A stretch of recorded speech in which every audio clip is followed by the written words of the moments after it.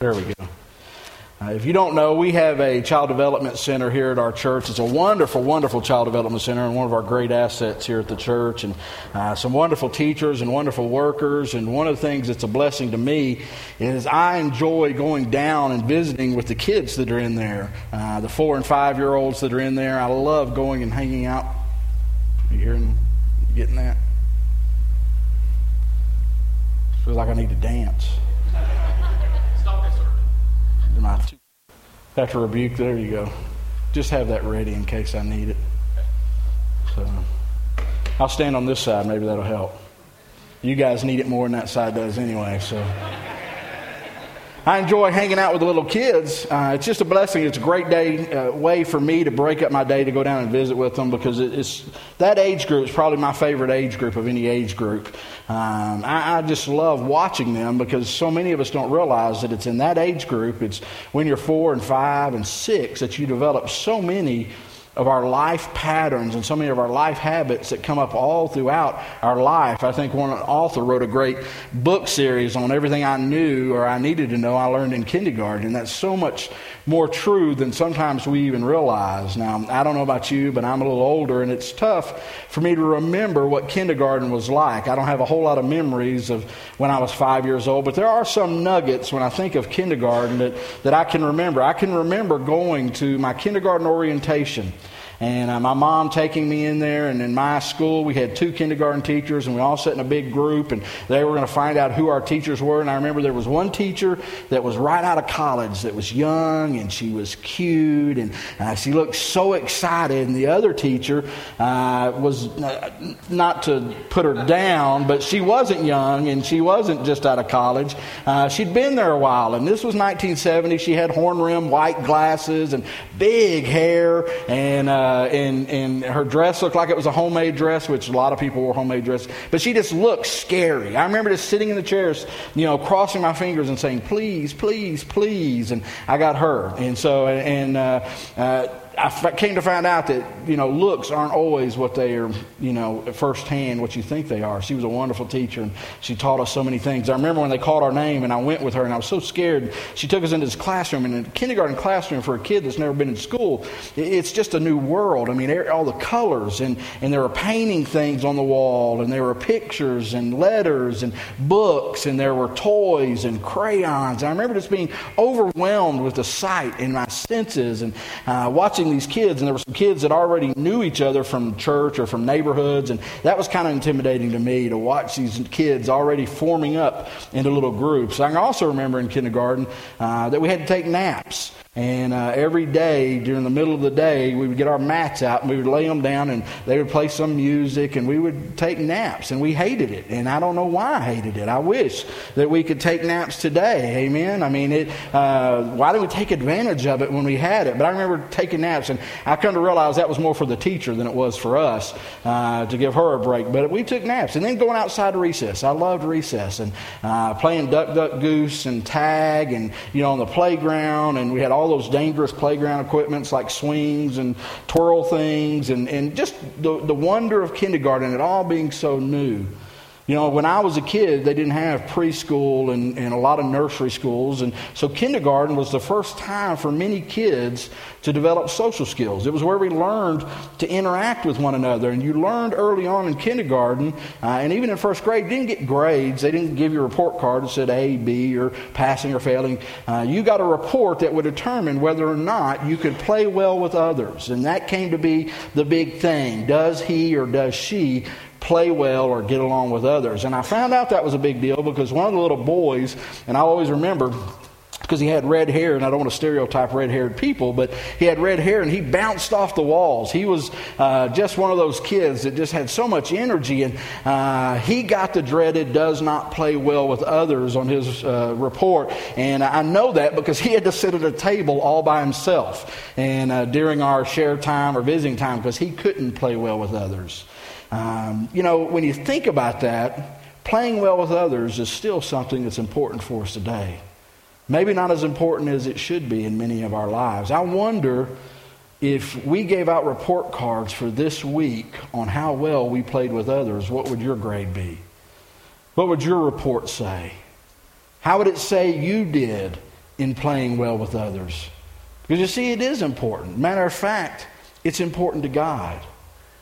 The Bible tells us that each one of us were created and we were saved to live and to function in community, not alone. We were to function and live with other people, to interact with each other. Matter of fact, when you became a Christ follower, when you began to accept Jesus Christ as your Lord and Savior, you became a part of a larger community that we call the church, represented by a local body.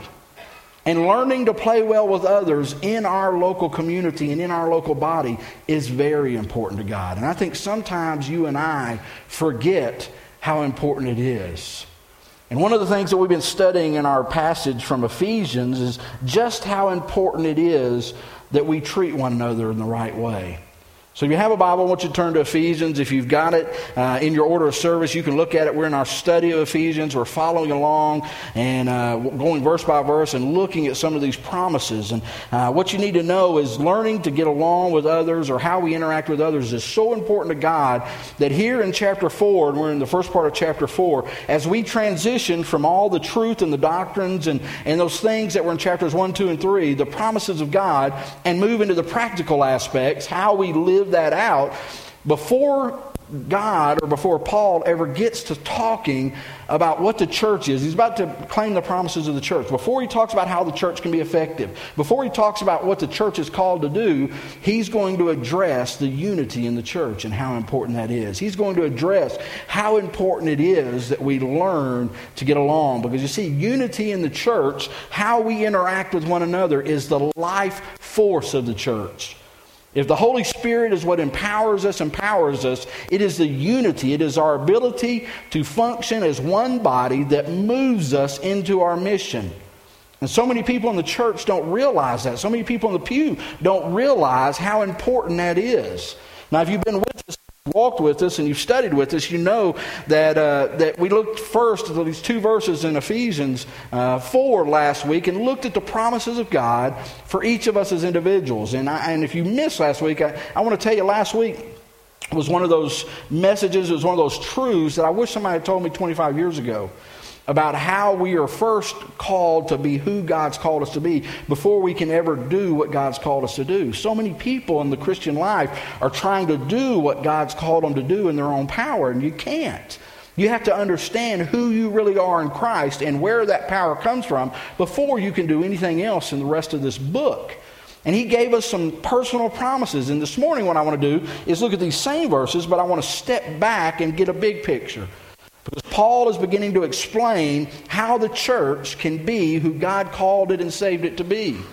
And the first thing he's going to address is this idea of getting along with others, this idea of corporate promises, this idea of unity. So Ephesians chapter 4, verses 1 through 6. He says, "As a prisoner of the Lord, then I urge you to live a life worthy of the calling you have received. Be completely humble and gentle. Be patient, bearing with one another in love." Now that's where we stopped last week, and that was one of the truths that we claim that, and we take that, we make it ours. Make every effort, and this is our key verse for this morning, make every effort, commit yourself to keeping the unity of the Spirit through the bond of peace. For there is one body and one Spirit, just as you were called with one hope when you were called. There is one faith, there is one Lord, there is one baptism, and there is one God and Father of all, who is over all and through all and in all.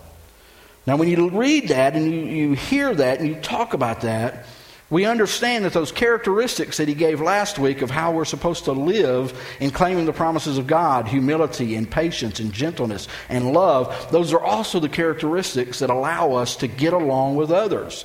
They're the things that you learned in kindergarten when you were taught how do you get along with others. Those are some of the characteristics that you were taught. You can't be prideful. You've got to be humble. You can't always be wanting your own way. You have to be gentle. You have to be kind. You have to be patient. You have to be long-suffering. And you have to put the needs and the wants of others above yourself.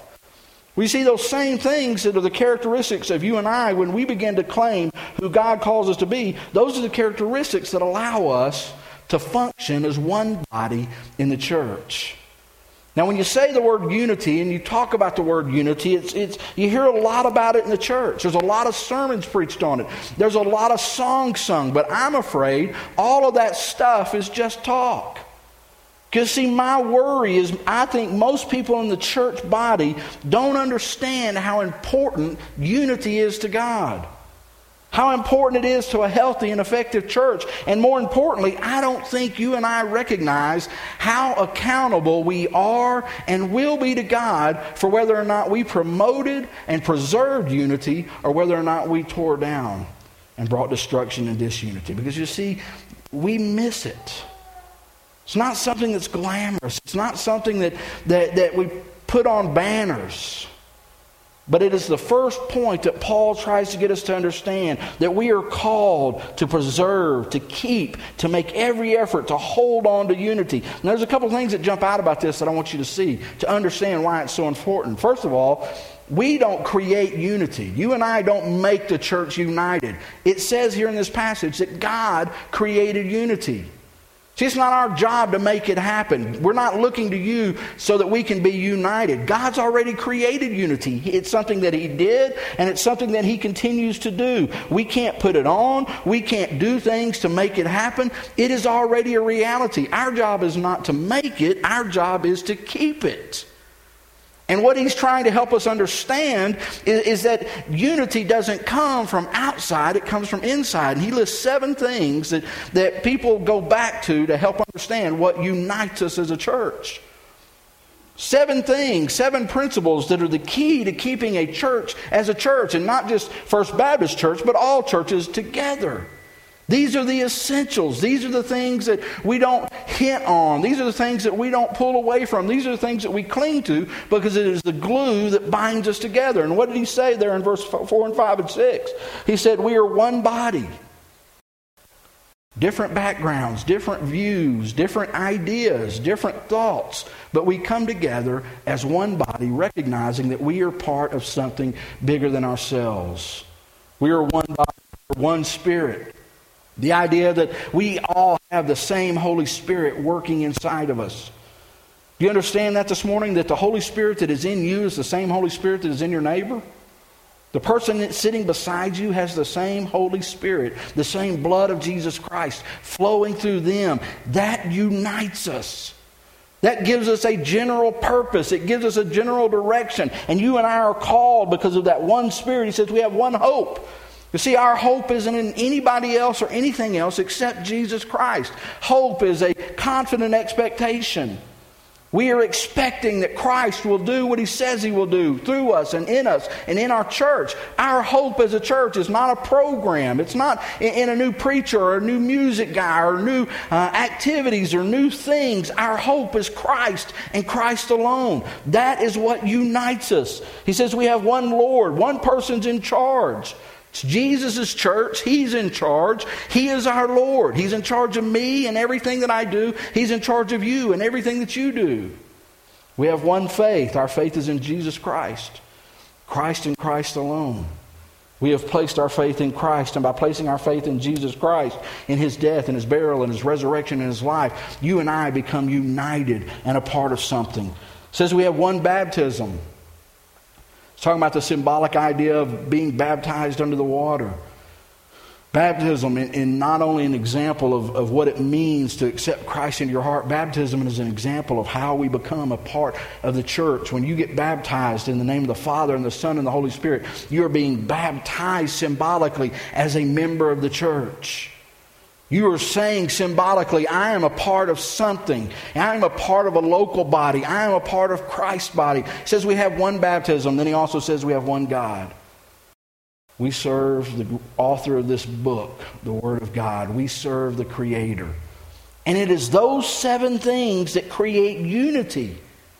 Paul's already told us that the things that divide us have been torn down. The color barriers and the racial barriers and the attitude barriers and the economic barriers, and all those things have been destroyed and torn down. There is neither Greek nor Jew nor poor nor rich nor Jew nor Gentile. It's all been destroyed. And what unites us now are these 7 things. These 7 things are the glue that hold us together. You see, unity is internal. Unity is not uniformity. He doesn't say that we all have to dress alike, or that we all have to agree, or that we all have to think the the same things or that we all have to do the same things. What he tells us is uniformity is something that you put on. Unity is something that works its way out. And sometimes we confuse the two. You see, unity is not based on where we live. It's not based on the community that we come from. Unity is not based on where we grew up. It's not based on where our parents go to church. It's not based on how long we've been in one church. Unity is not based on the group that we sit by on Sunday or our small groups or the preacher or the front that we may put up on Sunday.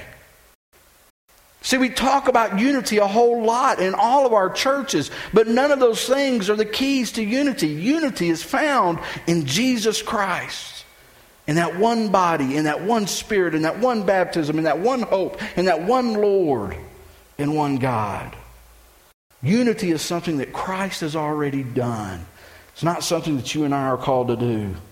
Unity is based on these truths. You know, last week, we had the guy that tunes our pianos in. He comes in about once every 6 months. And he tunes the 3 pianos that we have here at the church. And I followed him around and I watched him tune the pianos that were down in the other room. And he had this little instrument and he had these sets of tuning forks. And he got these tuning forks out. And I never understood, why do we pay this guy so much money to tune pianos, you know, because I'm not musically inclined, so I didn't know. So I wanted to watch and I wanted to see how long. Because it takes him 2 hours, 2.5 hours or so to tune 3 pianos. And he sat and he went note by note with his tuning fork. And he went to our 3 different pianos, and even though there are 3 different style pianos, and they look differently, and they were created differently, and they have different textures, and they're different types, when he was done, all 3 of those instruments were tuned to one tune. Because he tuned it to something that was central to all 3, the tuning fork. And that's how unity works in the church. You see, unity happens because we are tuned to one truth, the truths that I just laid out. And when we are tuned to those truths, no matter where we are, no matter what's going on in our lives, we are united with the body of Christ. But let me tell you what happens in the church and what we call unity.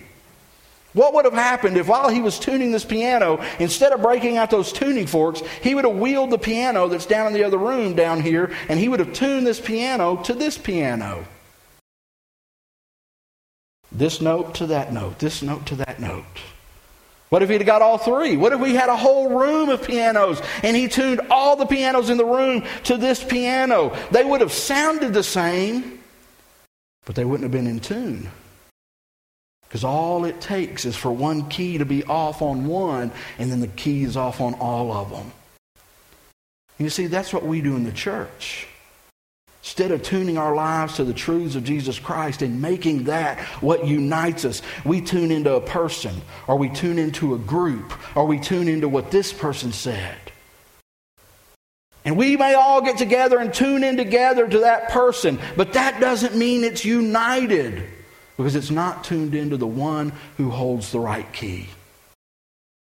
What unites us as a church are these 7 truths of God, 7 promises that he makes. You see, without that, it's just a loud noise. It's not music, and we were called to create music with our lives. And the only way that happens is if we all together get in the right tune. That's what unity is. God creates unity. We don't. The second thing that jumps out here is I don't think we make unity a priority in the church because we don't understand how important it is to God. So I think we talk about it and we sing about it, but we don't work at it and we don't make an effort to preserve and promote it because we don't understand how big a deal it is to God. The Bible teaches over and over and over again that unity is one of those priorities of God, that without unity, we can never be a healthy church. Without unity, we can never be an effective church. Without unity, we can never be the type of church that God is calling us to be. You see, it is that place of unity when we all come together, agreeing on these principles, loving each other humbly, seeking each other's needs, serving God. That is when the Holy Spirit's power is released through the church. Now, God works apart from that, but he never sustains it. Because if we are working apart from the tune that God is playing to our own tune, to our own note, it will never be sustained over time. And until we understand as a body and as a corporate church that we are called to work together, we'll never be the type of church that God's called us to be. God is calling us to unity. You see, a divided church is a dying church. And when you have division in the church, it doesn't matter. It may take weeks, it may take months, it may take years, but that church will die if it's not addressed. Unity is that important to God. How important it is to God? Listen. 1 Peter 3:8 says, live in unity with one another. Proverbs 133:1 says, how good and pleasant it is when brothers and sisters come together in unity. One of my favorite passages. Romans, over and over again, 7:4, belong to one another. 12:10, be devoted to one another. 12:14, honor one another. 12:16, live in harmony with one another. Romans 15:7, accept one another. Romans 15:14, instruct and guide one another. Galatians 5:13, serve one another. Our passage here, bear with one another in love. 1 Corinthians 13, what we know as the love chapter, used in almost every wedding. That's not talking about a romantic love. It's talking about how the church is supposed to treat each other in the church. You see, God says the one another stuff is a big deal. That grade that you got on how you get along with others is a big deal to the kingdom of God. Because not only does it change your life, but it changes the love and the dynamic that we find in the church body. It's a big deal to God. God thinks that other stuff is pretty important. Listen to Proverbs 6. There are 6 things the Lord hates, 7 that are detestable to Him. Haughty eyes, a lying tongue, hands that shed innocent blood, a heart that devises wicked schemes, feet that are quick to rush into evil, a false witness who pours out lies, and a man who stirs up dissension among his brothers. See, it's a dangerous thing to divide the body of Christ. That's how big a deal it is to God. So important that on Jesus' last night, when Jesus was in the garden, before He was to be arrested and crucified, He is praying for His disciples. Do you know what He prayed for them? He didn't pray that they preach powerful sermons. He didn't pray that they have wonderful worship teams. He didn't pray that they had great small groups or that they would draw big crowds or have beautiful buildings. You know what He prays in John 17? He says, Father, I pray that they might be one with another. That they might be united. You see, unity is a big deal to God. And it's a big deal in the church. And it's a big deal to what God's calling us to. God creates unity. It's already here. It's already inside of each one of us. God develops it. It's a promise for us to claim. Unity comes from Him. And it's important to Him. It's vital to the health of our church. So where do you and I come in? If we don't create it, if it's important to God, what do we do? What did He tell us in verse 3? Make every effort. Do everything that you can, is the way the Greek says it. To keep. Now some of your versions say to preserve. To preserve the unity of the Spirit of God through the bonds of peace. He's talking about in the body of Christ. You see, you and I need to understand that everything we do, I want you to listen to me, every action, every attitude, every word that we use towards one another, about one another, with one another, around one another, in the church body, is either going to work to preserve and promote unity, or it will work to deteriorate and destroy it. There's no middle ground. Either you are building up the body, or you're tearing down the body. And Paul says you and I's responsibility, our job, is to make every effort to do everything that we can to promote and to pledge ourselves and to push unity within the body of Christ. So what is our job? We are to have a heart for unity. We are called to have an action and heart that preserves unity in everything that we do. And let me just say this, that doesn't mean we all get along. Because if we're a family, all of our families have disagreements. Right? If your family doesn't, I've got some counseling that I can do with you.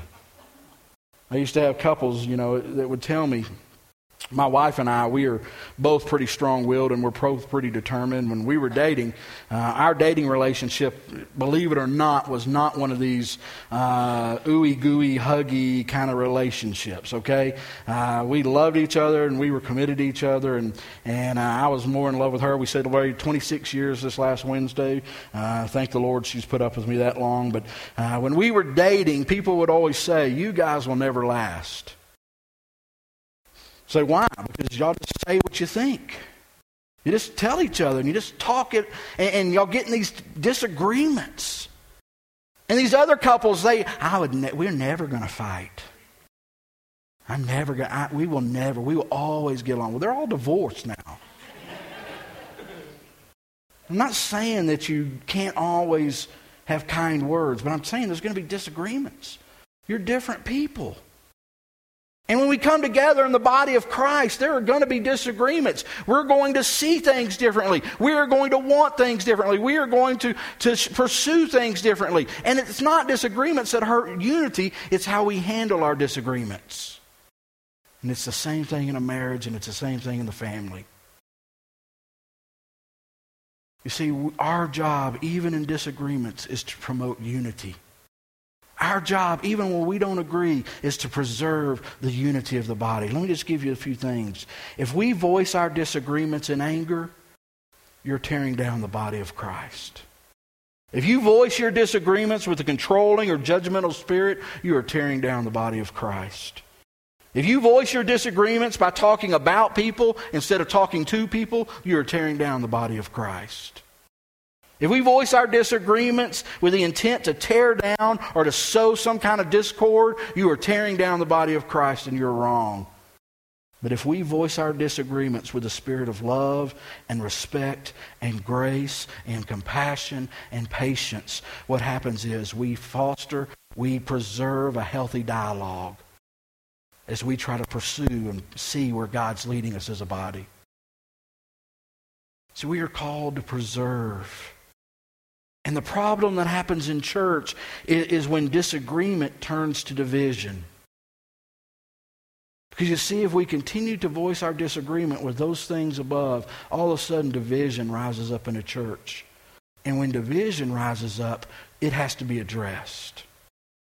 Because if division isn't addressed, it becomes a poison that can destroy a church from the inside out. You don't believe me? Listen to what Paul says to the Romans.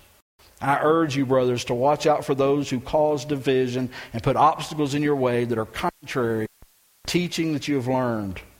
Keep away from them, for such people are not serving the Lord Jesus Christ, but their own desires and their own appetites. By smooth talk and flattery, they deceive the minds of naive people. See, we can disagree, but when it comes to causing division, when it comes to splitting and hindering the body of Christ, it becomes sin, and it has to be addressed. If it's not addressed, it will destroy the unity in the body. So how can we preserve unity? How can we seek to promote it? Well, Paul's already told us. If we would put on those 4 principles we learned last week, we'd have a lot more unity and a lot less disagreement and division. It says, be humble, walk in humility, not pride. You don't always have to have the last word. You don't always have to be right.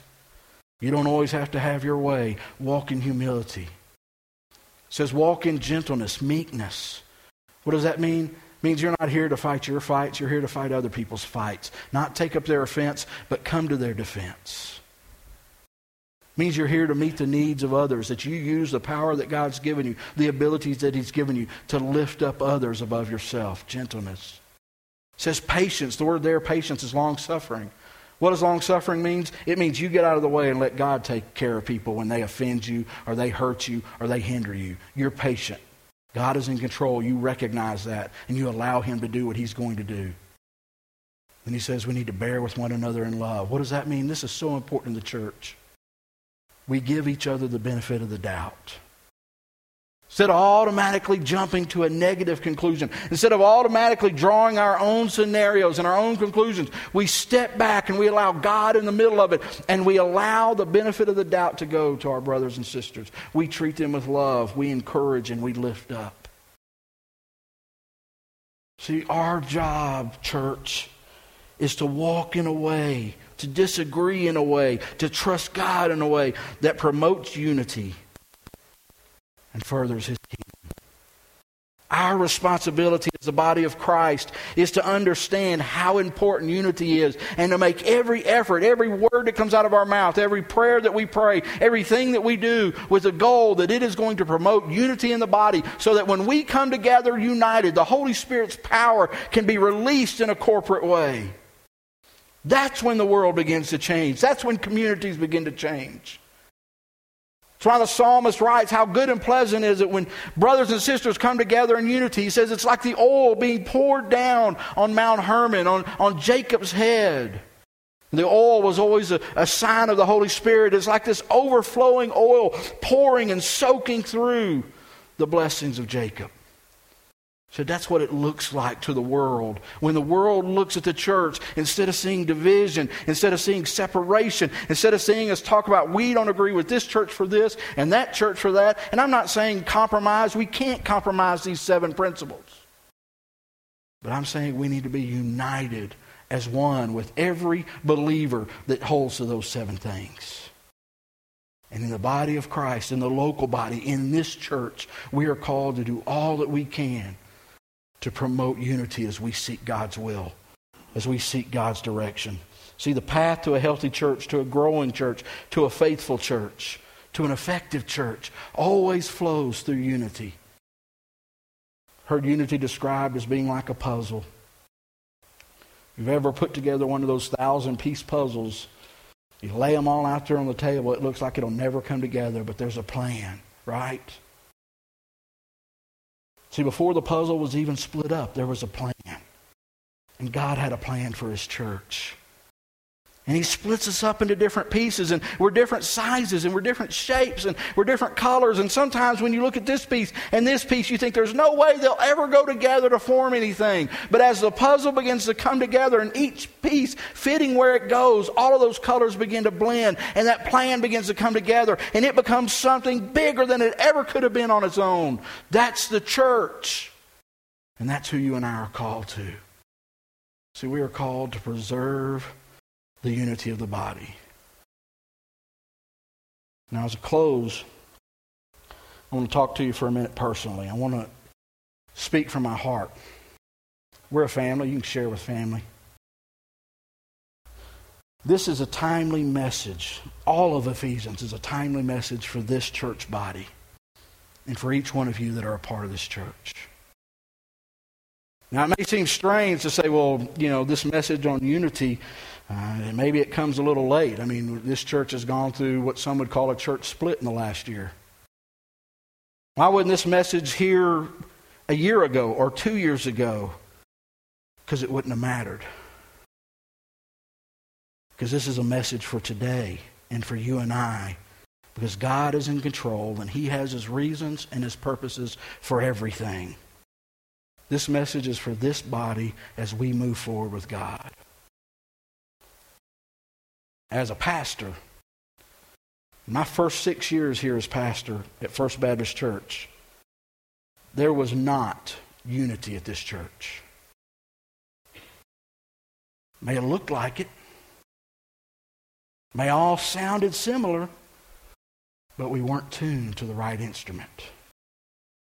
Matter of fact, let me just be honest. If you go back and look at the history of this church, and I'm not trying to make some of you mad that have been here or offend any of you that have been here a long time, but I don't think we've been united in this church for at least 15 years. 2 of the 3 pastors that came before me left not of their own accord, and it wasn't handled right. That's a sign of disunity. And instead of dealing with it, and instead of looking at what caused it, we would rather smile and put on a good face and worry more about our reputation in the community than addressing it. Even so, 7.5 years ago when I came here, I knew all of that. But God called me here. For the first 5 years of my ministry here, I begged and pleaded with the Holy Spirit to allow me to address it. To talk about unity, to address what's causing disunity, to call it out, to call out the division. But the Holy Spirit wouldn't allow me to do it. He continued to impress upon my heart and anyone that I talked to that he was going to take care of it in his timing, in his right way, at the right place. My job was to preach and to pray and to pastor and to trust him. Now let me just say this. The disunity in this church was not about a person. It wasn't about a group of people. It wasn't about a music style. It wasn't about worshiping at 2 different places. People would tell me all for the last couple of years, if we would all just get together in one room and have one worship service, then we would be united. It'd be like a bunch of pianos tuned to something besides God coming in a room. May have sounded good, but it wasn't unity. If we would do this or we would do that, or maybe if you do what this group wants or do what that group wants, then we would be united. No, we wouldn't. Because you see, it wasn't about any of those issues. It was a heart problem. It was a spiritual problem. And God said, I'll take care of it. I'm here to tell you this morning, as we talk about Ephesians and where the church is going, He has and He is. And I'm here to declare to you as a pastor of this church that it's a new day. And that may not have been who we were, but it is who we are and who we will be. And this is the first time that I've said anything from this pulpit about anything that's gone on here in the past year and a half. And it'll be the last time. Because I'm not looking back. Because I know what God is doing and I know what God has done. And I want to tell you and challenge you that no matter who is here, no matter where we go, no matter what we do, it will be with a passion and a heart that preserves and promotes the unity of the body of Christ. We are moving forward as one body, with one Spirit, with one hope, with one Lord, with one faith, with one God. Because this is His church. It's His vision. It's His unity. I encourage you, see what you're doing to foster that and dive in. Let's pray. Father, we thank you for your word and we thank you for His truth. And God, I pray, God, we don't create unity, so we're not going to try to create anything or make anything happen. We're just going to trust that, God, you have built us this place united. And God, that means people that are here, people that are new, people that are coming, people may not even know they're supposed to be a part here. They're just drawn to what the Spirit is doing. God, we trust you. And we commit ourselves that we will all foster community and unity in this church. God, I thank you for what you're doing here. God, it always hadn't been easy. It hadn't been easy to wait. It hadn't been easy not to want to take care of it my way. But God, you are building something here bigger than each one of us. And it is going to shake this community. It's going to shake families. God, it's going to shake each one of us, but it's going to take each person in here committing themselves to doing all that they can to preserve and promote unity. Loving each other, lifting each other up, caring for each one another, walking in humility. God, we trust you. In your name, amen.